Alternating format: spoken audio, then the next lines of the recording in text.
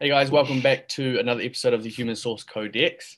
Today, Kellie and I are going to jump into a topic that I was listening to a podcast the other day on the electric universe, and the speaker brought up a really interesting topic around how scientists or anyone that dives deep into a specialty field, they start to create really strong confirmation biases and therefore blind spots.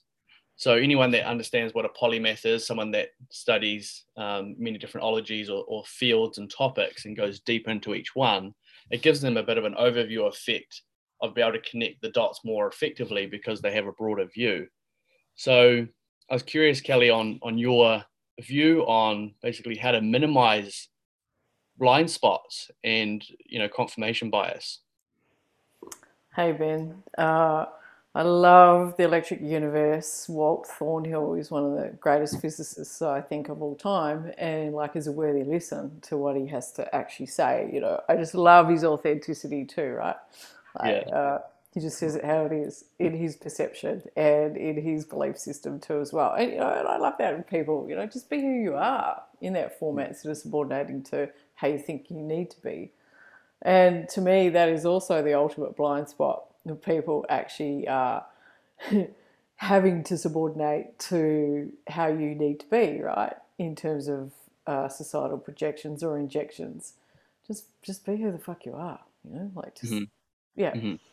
And so your question is how to minimize blind spots in what format? In confirmation biases related to. Well, so I'll give you a real life example, and bear with me, I hope it's not a tangent, that, when we look at the consulting or coaching world and let's look at, say, marketing, right? When we are an infatuated or attached to an outcome and we're looking for a hero on the outside in order to give us a solution to a problem, we can get a massive confirmation bias too, especially when they can back up their training or their mentoring or coaching with, I helped blah, blah, blah get this income. When they've got 3 or 4 case studies, it becomes quite a big case that they're putting across that they can also help you solve the problem and achieve the fantasy, especially if you're infatuated with it. So I'd call that a massive confirmation bias, and I'd also call that an imbalanced perspective, and a possible blind spot, right? And what I mean, the direct experience I've had with that is buying many courses over the years in different fields, marketing being one of them, and the blind spot would continually be an emotional draw, meaning it wasn't so much the information that I was lacking, it was the implementation through to the high infatuation with the attachment of the outcome, which was driven and then which drove fear. So then that led me down the emotional and the human behavior aspect. So that's what I mean by a strong confirmation bias to something. How do we minimize those blind spots, those polarized confirmation bias, so we can have more objectivity in the way we go about life? Simply by asking the question to the other side of what your bias is, right? Or if you're attached to something or you're infatuated with something that's being sold to you or delivered to you, is asking a quality question of, is this true? And going into the mystery of the unknown and allowing yourself the ability to look for the opposite that's in that moment, right? Because everything that is being delivered by, it doesn't matter if it's a marketing specialist or a teacher, there is an opposing force somewhere in the universe actually to it, right? So we can then ask the question, is this in alignment or in coherence with my biases? And our biases are directly correlated or related to our axiology. And axiology or our axiology is what we actually value most in our lives, right? So I'm a teacher, I'm a researcher, I'm a consultant, I'm a speaker. So anything that is going to maximize my potential in being able to deliver the classes or the teachings or the podcasts that, like just like this now, I'm going to be drawn towards, right? So that's where you have a bias towards something, right? So we have this confirmation bias towards something to actually purchase or to bring it into us, or to be able to take knowledge in, to be able to give knowledge back out. So it's having that awareness of what your axiology is in the way that you're actually drawn towards something or repelled from something, right? Mm. So we can have disconfirmation biases too, where we're actually repelled away from something. Yeah. So the blind spots are in that, where we are actually getting to a place that we perceive that whatever we are actually being drawn towards to is going to give us more benefits and drawbacks, right? Now, to be able to bring that into a state of balance or into a state of full awareness or a state of equilibrium is to be able to look at the drawbacks to anything that you actually are intaking, consuming, or bringing into your awareness, right? Because it's there. And therefore you have objectivity, right? And I like to call that is a higher state of awareness or a higher state of consciousness, to be able to be objective in anything that you do, which gives you a greater sentiment of consciousness in being able to move forward in whatever it is that you choose to do. So it becomes a conscious choice. If that is relevant to what my axiology is in relation to my teleology. Now, your teleology is your end in mind, or your vision and mission, or your final cause, or your calling as a person. So your axiology is the driving force, your teleology is the pulling force, right? So those things are never separated in space and time, but the majority of people don't have any awareness about these particular things. And so when I'm consulting, what I have noticed is particular blind spots that occur within corporations or even in relationships around different confirmation aspects, confirmation biases towards their values, right? So another blind spot that could be seen within that is not being able to communicate to another person's confirmation bias or their axiology. So really we could just say confirmation biases are axiologies, and you're pulled towards something. Cool. And Yeah. then we can also take that into another aspect of, I prefer, like, thank you for mentioning polymaths, because I'm more of a specialist generalist across many fields, where I have opened myself up to actually be not so specialist in particular areas and just be in one particular force, I call it. I prefer to be across many different fields so that I have a vast array of knowledge and a higher sentiment of wisdom to be able to offer, teachings in many different areas. And what we tend to see is that when people become so specialist, they become so biased in those particular areas. So they are then not able to actually see the holistic approach, right? They can't see a pairs of opposites. They can't see the opposing vectors. They can't see the entanglement of the whole that is particularly pertaining to, because everything to me is whole. So we cannot minimize one part off another part. I hope that made sense. We can't negate one part off another part, because they are all playing a specific role, right? So if we have scientists who, there's many different aspects of scientists that they specialize themselves out as, but really science and metaphysics are inseparable from each other. Yeah. Without the mystery, as you say, Exactly, the science. right? Yeah. Exactly. So, we have the history and we have the mystery, and this is the thing, like pairs of opposites that are never separated in space of time, they're consistently entangled. And so it's wisdom to actually see that and to sit in the question, right? This is the greatest sages and mystics of all time knew this. And so, without wanting to, like slam specific scientists, because there is a need for this particular stuff. But what it is bringing a bias towards finite nature and not allowing for a mystery. So it becomes, absolute in their perception. But really anything that becomes absolute becomes obsolete in time, right? We could also look And at it as trends then. pardon? We can see that as trends. Trends become obsolete Mm-hmm. or Yeah, repeating. yeah. And also too is looking at anything that is really, really specialized becomes pretty obsolete pretty quick, right? Like it's done.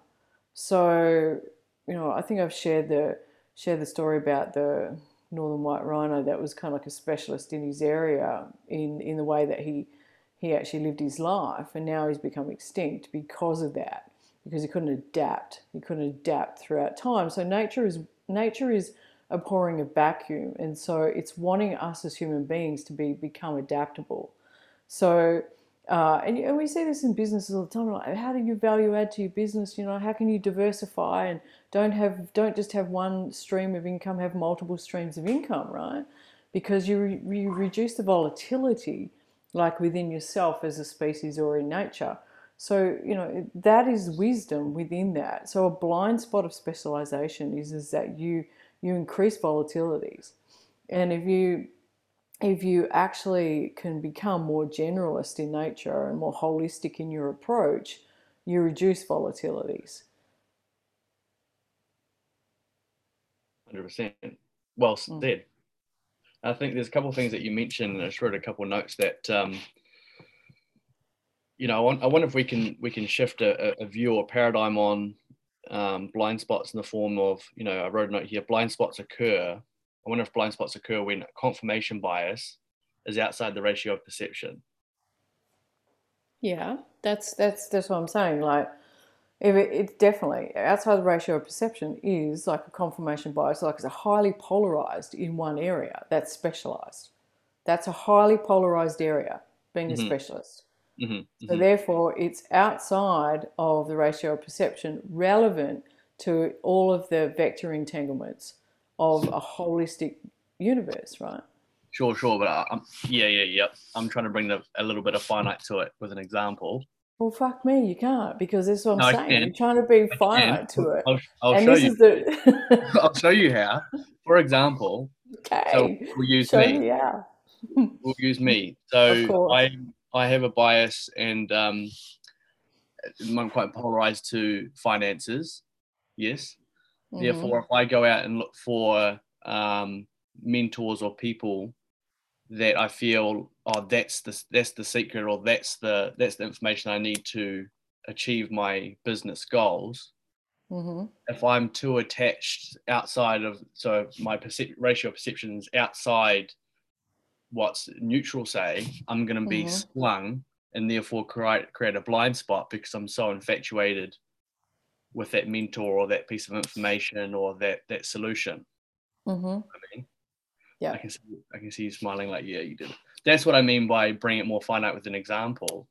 And so that kind of leads into the question of, I saw a marketer this morning saying, look, you have one problem, one offer, one audience equals focus. And I'm like, cool. So just like how you said before around diversification, this makes sense, especially when we're in like investing, right? Ray Dalio says this. I mean, many of people say diversify your investments, not all one eggs in one basket. And I'm thinking here, is there wisdom at the start of a startup of one problem, one offer, one audience before diversifying? Or even is that to find out? Because you and I have gone back and forth on this many times. Look. I think we can look at, again, this is a bias towards how we should be doing something, right? Which is a projection or an injected authority from somebody who's made that rule, and so they've also looked at potentially like the lowest state of consciousness in the animal mind is be able to actually focus on one thing, Sure. specifically if you're a man, um, and but it's it's taking that minimalist approach because we have become so hedonic in nature where we're seeking pleasure without pain, right? But again, in that seeking pleasure without pain, setting that up because that's an easy option for any human being to be able to do. Focus on one thing at one time, present one thing at one time, become a specialist in that. But if we go, okay, now hedonism, avoiding pain, seeking pleasure.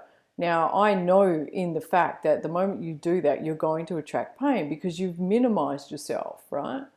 And you haven't looked at everything objectively, And this is what I've seen with many entrepreneurs and startups and even CEOs and businesses that really have just stayed in that realm, is that they get so friggin' burnt out because they haven't been able to diversify, add value to their business. They've just stayed in one lane, one topic, one fucking specialist area, and basically, by hedonic adaptation, they become desensitized to everything and becoming overwhelmed. So they get these stresses that come on top of them, which is the nightmares to waken them up to go to the next evolutionary realm, right? So I disagree with the marketing constructs that are out there. And I've had many conversations like with you, with other marketers. There's a guy that come in here the other day and he was like, oh, well, you just have to niche down. I'm like, bullshit. I don't want to niche down because I know that that will actually kill me and that will kill my business, right? But I understand the concept that you've actually just taken that story from somebody else, probably Sam Ovens or Russell Brunson or those particular guys who actually took it from somebody else and somebody else and somebody else, because that's an easy way to actually create a dollar from somebody to rescue them from themselves, because they don't want to put the effort and the energy into actually building a sustainable business that has multiple aspects or multiple layers of less volatile streams of income. Great. So you said that, yeah, you said that, unpack that perfect to leading to my point of what I mentioned before. You said this solution gets marketed to a lower consciousness individual of overwhelm. Yep. And I agree with that. And this is why when we look at personal development or anyone that's in mentorship of the mind, that the more finite the language that the guru and the leaders, Tony Robbins uses, will of course be the gateway or to the masses, because the masses want the meaning and the finiteness, right? As I've just started following what the... Yeah, but it's also that the unconscious creates confirmation biases relative to their fears, right? Or their voids that they don't know how to ask quality questions to be able to fill that. So You said that again, confirmation bias what? You recorded it, you can listen to it. Sometimes I don't know what happens that comes out of my mouth. It's just a download that happens, right? Okay, good. Is that we want to be able to be aware of those particular things, right? Is that as a confirmation bias relative to your fear that you think that you need something to rescue yourself with, right? But you haven't actually thought objectively about scaling a business or putting the systems in multiple different layers of objective questioning and objective ideating and objective innovation to be able to build a business that is going to be sustainable, but also regenerational, right? So when I talk about regenerative businesses, I mean that it's going to be there over the generations of time. So it's having an awareness across all vectors that are all entangled. What parts do I need to be able to add value to my vision and mission to be able to have this occur, but to become everlasting? Yeah. So many people that come to me that are in burnout because they're still stuck in the confirmation. This is another blind spot. Well, like I bought this product of such and such and he told me that it would work, and I keep doing the same thing over and over and over again, but it's costing me more money than I'm actually bringing in. But they're still stuck in the belief system because they've been sold the fantasy of that one aspect approach to be able to like transcend their business to a different layer or transcend themselves to a different layer. But it's not one thing, it's a multiple aspect approach that will take you in an evolutionary aspect to evolve yourself and evolve your business. So awareness in consciousness across multiple vectors is wise to be able to see that in an overview effect. Yeah, and I think that's where my journey kind of first started, and had that awareness of, you'll say the one thing being sold, or the solution, or the product, or the package, or whatever, and as we know, it's very rarely the lack of information to help someone achieve an objective or a goal. It's the implementation, and if implementation is not happening, again, it's very often not the information, it's the emotional stuff that's going on in below, again, which is why that took me on that direction.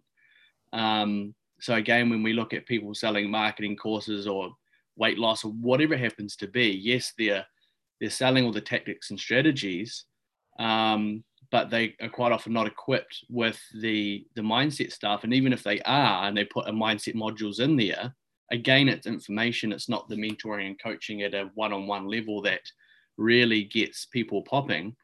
And, you know, you put me onto that book, Never, I think, paraphrasing, Never Split the Difference by Chris Voss, which is a great book on negotiation, which is full of tactics and strategies. And halfway through the book, Chris says, you know, essentially paraphrasing, none of this is really going to be that helpful if you cannot manage your own emotions. Yeah. And I read so many books along the lines of negotiation and sales that as I'm reading it, I start to play out a story in my head like, shit, well, I remember when I first listened to Tony Robbins on selling, and I'm thinking, like, how do I remember everything that I need to put into a one-on-one conversation? You're totally not present, right? You're creating this whole story going forward on how to sell.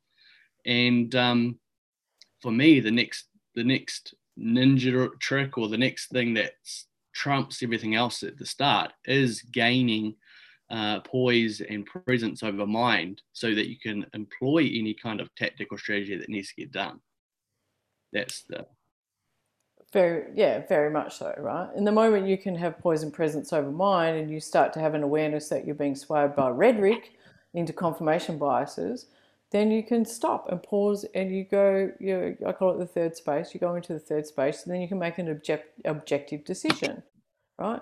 Is this somebody that's trying to sell me something that I should be doing?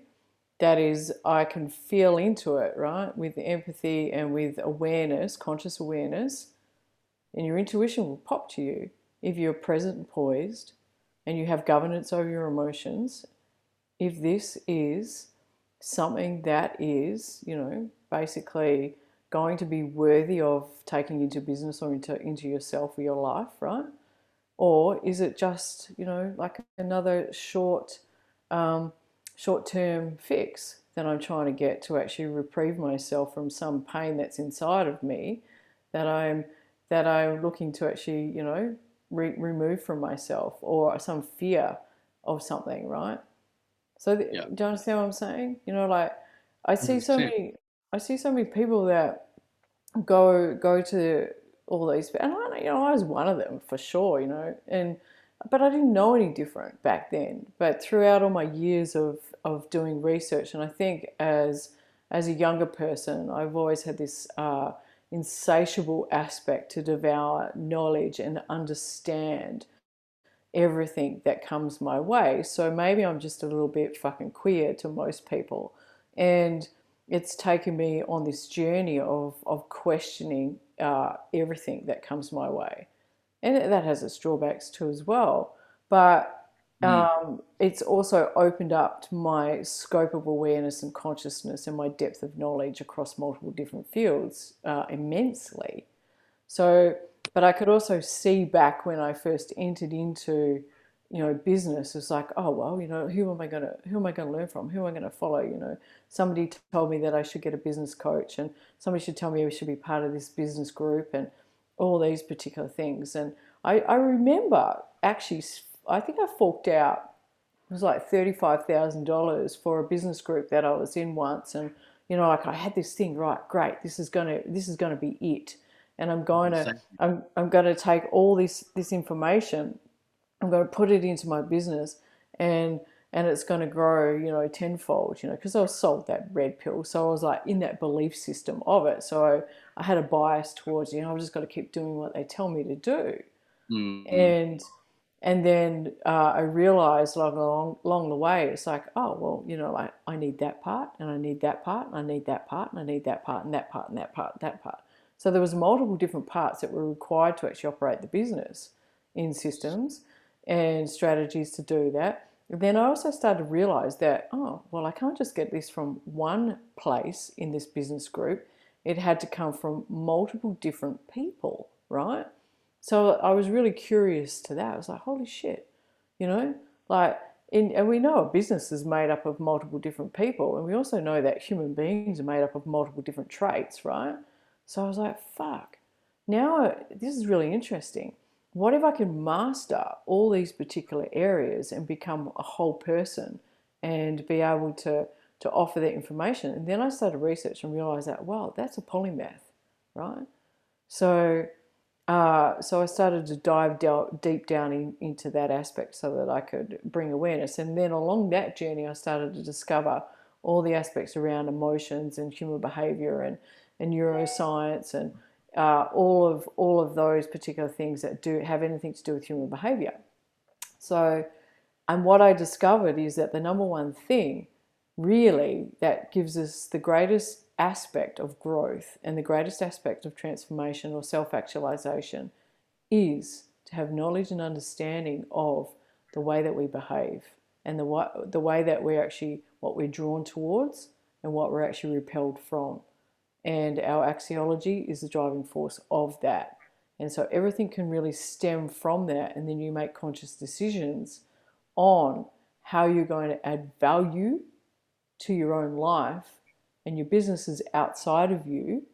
So you're adding value to you by having the ability to be able to integrate your emotions or have governance over your emotions, to ask quality questions, to make quality decisions, to actually transform and transcend your own life.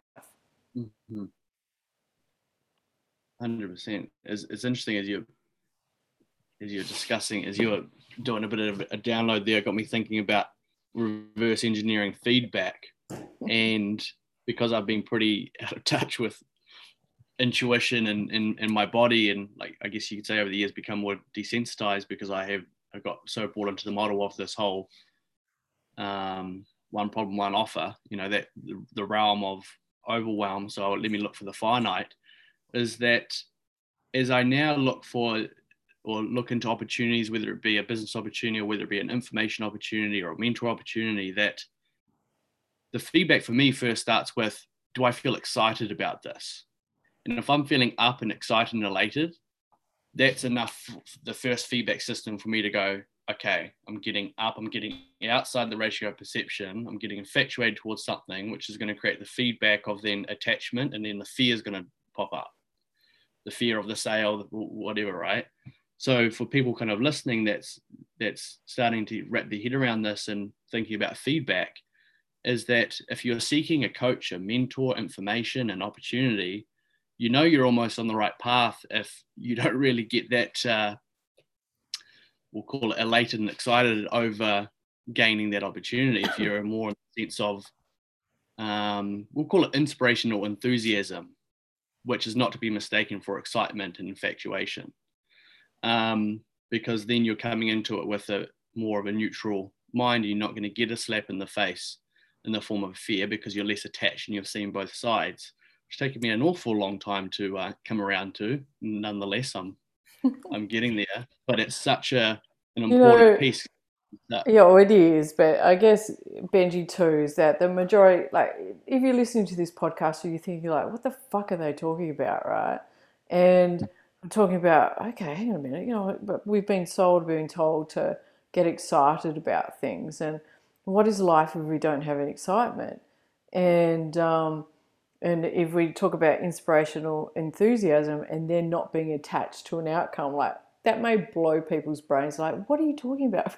I remember, yeah. Yeah. So it would be like, hang on a minute, but then there's nothing to do, right? But so this requires a bit of developing out in that format, in not being attached to many things, right? Is that it's a beautiful place to be, and it's a hard place to actually get to, but it's a beautiful place to actually be in.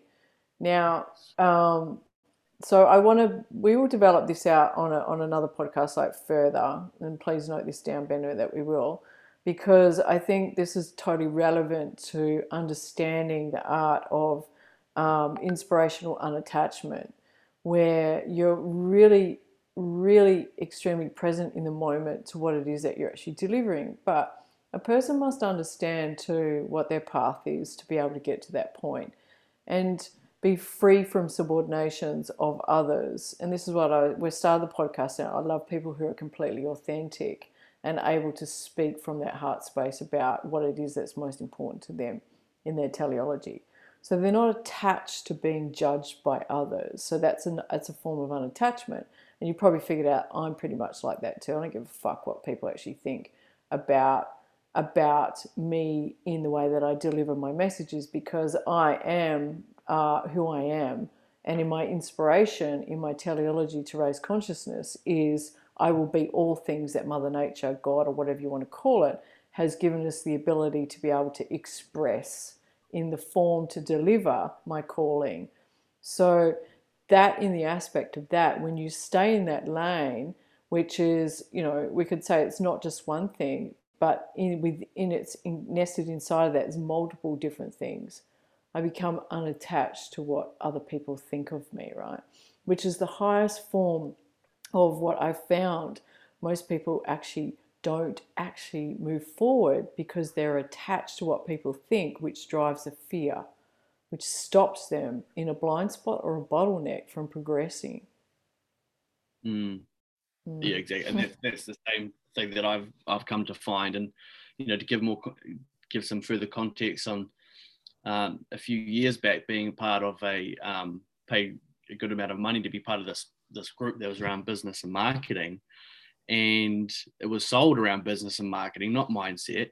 Yet when one of the owners of the group, or the head of the group, mentor, whatever, went and put a poll out on what you'd like to learn most about or get help with, the top 3 answers were around like overcoming fear, overcoming overwhelm, and imposter syndrome. None of those had to do about like a marketing tactical strategy or a business marketing tactical strategy. But what happens is, if someone is not aware to what help that they need, or they can't afford a coach, or whatever the problem has to be, they just go back to the start of the course, learn all the information, the same tactics and strategies, run into the same bottleneck, go back to the start of the course because they think they missed something. And I say that because this was me. And deep down it's because I didn't know where to find the solution to emotional intelligence to get past these bottlenecks. And man, that's why I think I do have such a massive confirmation bias to this whole getting the emotional intelligence up and overcoming those bottlenecks. It's coming into awareness of the style of teaching that you've actually invested into as well. So again, it's bringing awareness to, there are people that actually teach rote learning, and it's also having the awareness of whether you're being taught on like what to think as opposed to how to think, right? So there's a vast difference between those two aspects, and I see this specifically like in traditional forms of education. It's you're taught what to think, not how to think objectively. So it's giving the absolutisms or the finiteness to what you're thinking about. And I remember going through school thinking that that must be true because that's what my teacher told me, because I'm actually being subordinate to that, and we have them on a pedestal, so we think that that is the truth. So that's where you're taught what to think, not how to think, not to actually ask questions or how to expand your mind into being an objective observer to like both sides, right? So then we can look at, again, we come back to everything in the universe, in the electric universe. We could say, like where we first started this podcast, is that in electric universe that we have electromagnetic universe, pairs of opposites, like positive and negative poles, which is all traits have, expressional traits have an opposing force to them. Now you've heard me talk about physics, electron, proton, etc. Go down to an atomic level at that layer where we are just reflections of those. And then we can also look at that we are all energy, vibrations, which is waves and particles, which are not separated. So you start to see that there's pairs of opposites in everything that is out there. Now, what really gets me is that inside of all of this, because of the inability of the human mind to conceptualize abstraction, it brings a level of density to our perceptions. And therefore, this is where I'm linking in, you become hedonic in nature because it's easier for you to actually only see one side than it is to actually integrate and to assimilate or synthesize the pairs of opposites to see. And that's what we call objectivity, right? So coming back to your thing, your marketing thing, is that you went there to learn marketing, but inside of that, they had all these other subjects, right? Which is no different. You go to university, it has all these subjects inside of it, so they make up the whole of that one thing. We call that one thing a label, but it's made up of a subset of, subjects. I'm just going to call it a subset of particles inside of that one thing. And so wisdom is not to actually find yourself or refrain from absolutisms, which is biases, like drawing towards one thing, one side. It's looking at the electric universe or the electromagnetic universe in its holistic nature. Yeah. It encompasses all things, right? Yeah. And then your biases. I'm not saying that you're not going to have a bias, because bias is also a trait. It's there for us to use, and it's having the awareness when you're drawn towards something. That's complete nature because it's actually part of your axiology. Mm-hmm. So you're being pulled towards that. But as you're being pulled towards that, wisdom is to actually see that you're being pulled towards it because it's in your axiology, and then look for the opposing force that's in it. So therefore you become objective. You can make much more conscious decisions on your next move forward. Yeah. Yeah. And that last 30 seconds that you just 20 seconds to touch on is bang on in my mind, in the terms of even a precursor to confirmation. I don't know if it's a precursor to confirmation bias, but what's the energy that you're feeling when you're being pulled into your confirmation bias? Because like I said, as it is, if it is really swayed, right, that should be the first warning bells in your mind to go, oh, I'm going to attract something here. Well, let's just take it down. Like, every human being here is, masculine, male, female. Let's talk like confirmation bias. We could break it down in such simple terms. Look at relationships, right? So you have a search image, right? We have a search image that we're actually drawn towards something in our reticular activating system, right? Where that's our eye, that we're actually drawn towards something that is going to give us confirmation. We could say that that's attractive, right? And, then we create this fantasy around like that's attractive if we're actually searching for a mate or a soulmate or a partner or something like that, right?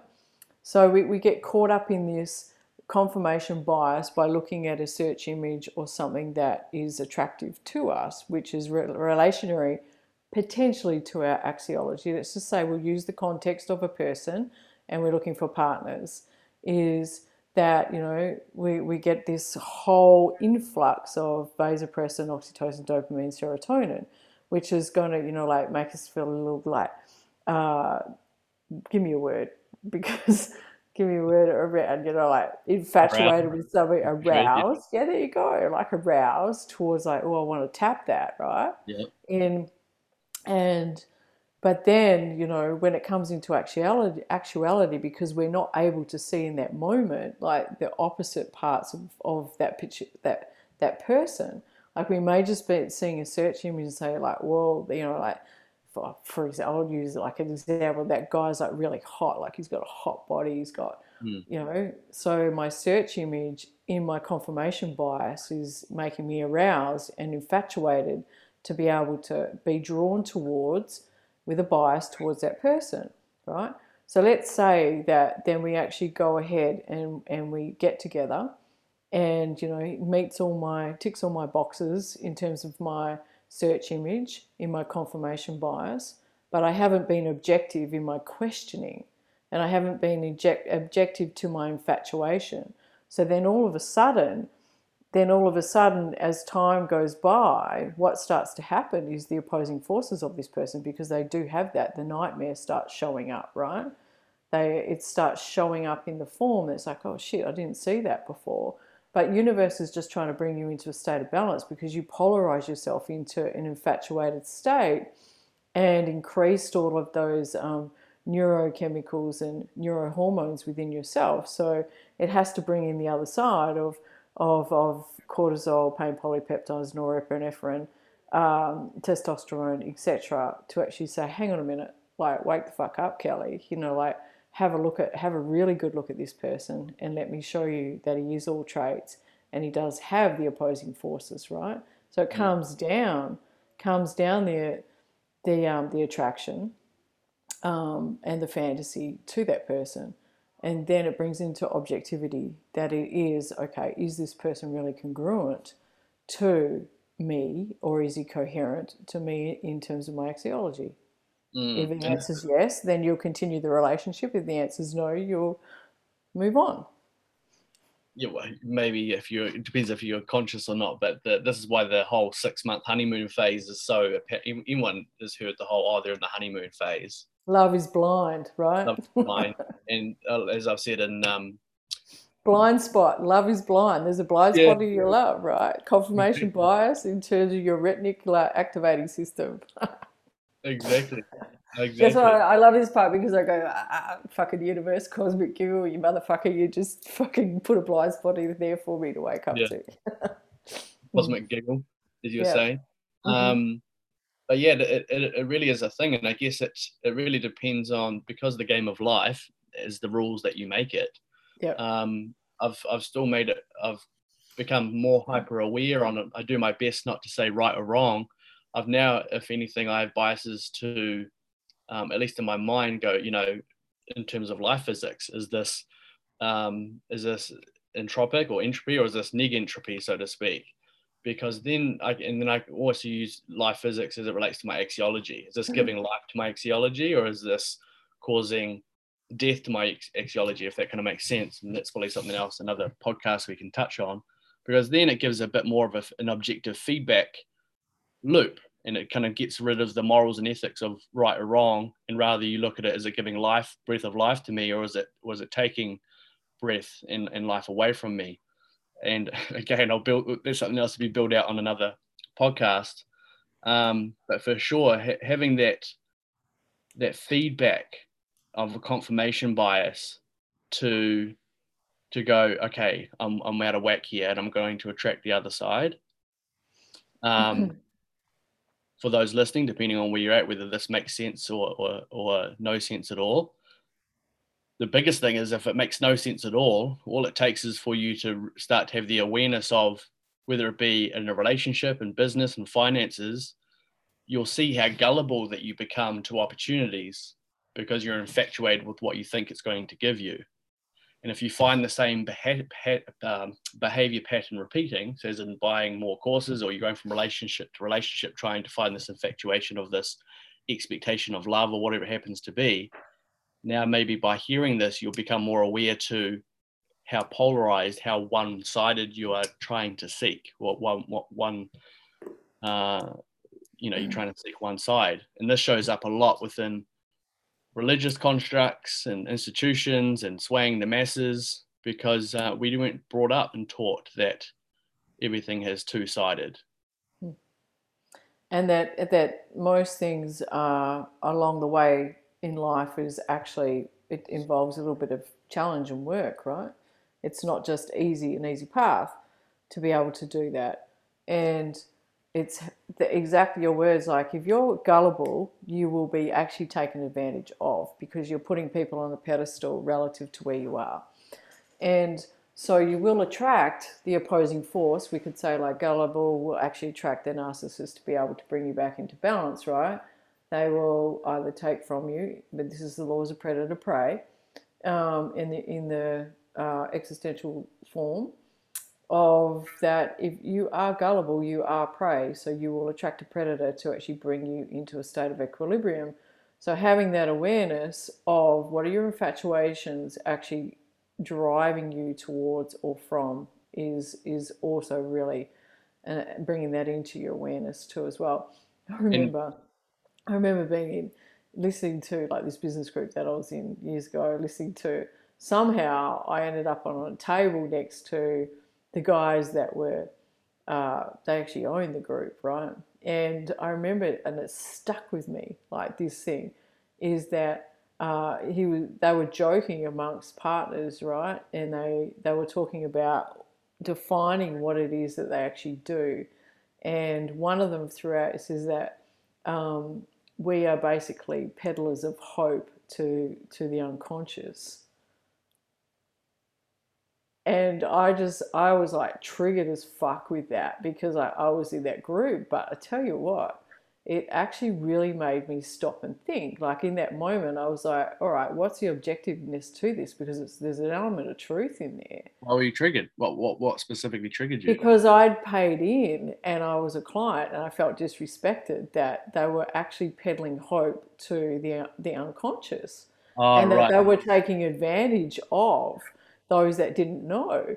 But I was so grateful for that comment because it stuck with me. Yeah. It was a charge, it stuck with me and it made me really open up to, okay, what is hope? And ask that question. And again, I think because like I am one of those people that ask many questions and to find the answers to everything, is that when we have hope, we are looking for a quick fix, and we're not in the essence of objectifying what it is that we need to do and take responsibility, accountability for our own productivity, and looking at all the aspects of what it is that we can do, what we can be able to create the very thing that we want, right? Or be in that responsible aspect of, I'm not just going to hope and I'm going to come across to this course and be in the moment. I see this with so many people like those particular, they come across and it just becomes a networking event, right? They just want to be social, but they're not actually doing anything in their Yeah. businesses. And they're hoping that just by osmosis, by being within that, which can happen sometimes, but not to the degree that they probably want, that it's going to all of a sudden like take their business to it or their life to another layer. Yeah. For me, You have to actually do the work.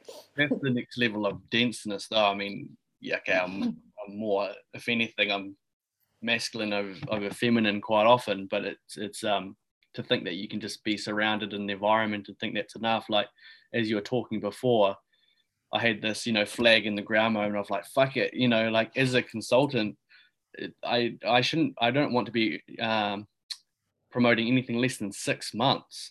When I look at my journey and at least coming across you as well, Kellie, like it's been probably almost a year, and how can you in any friends that I've seen buy into courses and programs that say they're 6 weeks or 8 weeks, what real change can you get in 6 to 8 weeks?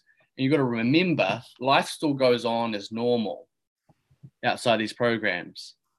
So what real change can you get in 6 to 8 weeks? Now, depending on if it's just tactical and strategical, or if it's at the emotional behavioral level, you'll get some pretty big changes at the behavioral level. And again, I'm not slamming these other marketing programs because the information in it's quite sound. But the thing that gets often missed, and we've touched on many times now, is the emotion, the behavioral component. Now, Paul Chek, I don't know if he was reciting someone else, but I heard it from Paul Chek saying, pain is the quickener of consciousness, which is another beautiful way of, in our another world of saying, voids create your values, pain creates the void, So this is when we can have a new appreciation and gratitude for the pain that comes into your life. If you're experiencing a lot of pain in relationships at the moment, or health, for example, at the moment, mum, her health. So she now really values learning more about health so she can become more empowered in that area. So by looking at the pain in your life rather than demonizing and wish you didn't have that pain, well, that pain is giving you the very meaning to your life because you're seeking to fulfill that pain and through information, through help, through friends, through many different forms. So wisdom is in that.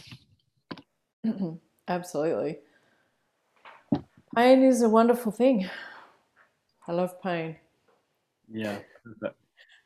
And I you might be listening to this podcast oh my God, she's nuts. You know, like she's talking about she loves pain. She must be like a what is it, sadist or something. No, it's being in the presence of pain, right? And looking at how pain can be of service to you in multiple different aspects. You know, physical pain, emotional pain, business pain. You know, family, whatever you want to associate pain to is. But again, we're conditioned to actually avoid it, right? It's We're actually, so conditioned to avoid pain as opposed to looking at the service of pain. What is pain providing to me? How is my pain creating a blind spot, right? And how is my pain actually associated to a confirmation bias? And you know, how is the pain? What is pain trying to reveal to me, right? And where is the pleasure in the pain? Because it's there. It's there. that'll make you sound more like a sadist. Always the She's like, this bitch is 50 Shades of Grey. It's funny. I was just thinking of a. I don't know if you call it a metaphor, but you know, pain is what to think, not how to think. Yeah, exactly. And when I say that is, it's kind of like I've grown to love feedback. You know, I jumped on this podcast just before with Kellie before starting, and she said, "Man, I'm feeling really lethargic today." And I can tell you guys listening that when you become more invested in being a bit more polymathic as far as what you love to learn, and not just at the surface level of reading a title, but go a bit deeper, you become a bit more. You get a little bit more of an overview effect on being able to observe and experience the feedback. And what I mean is that if you have a high value on health and you're a personal trainer or that's your world, then you're going to look at a feedback of energy in the body. Let's just say you're feeling lethargic through the form of probably maybe like nutrition or I over exercised yesterday, which could be accurate. You go to an osteopath and then they say, well, you got this out of alignment. You know, so each vertical, each specialty is going to have their own version of feedback. And the more you can become holistic to looking at those areas, that's why I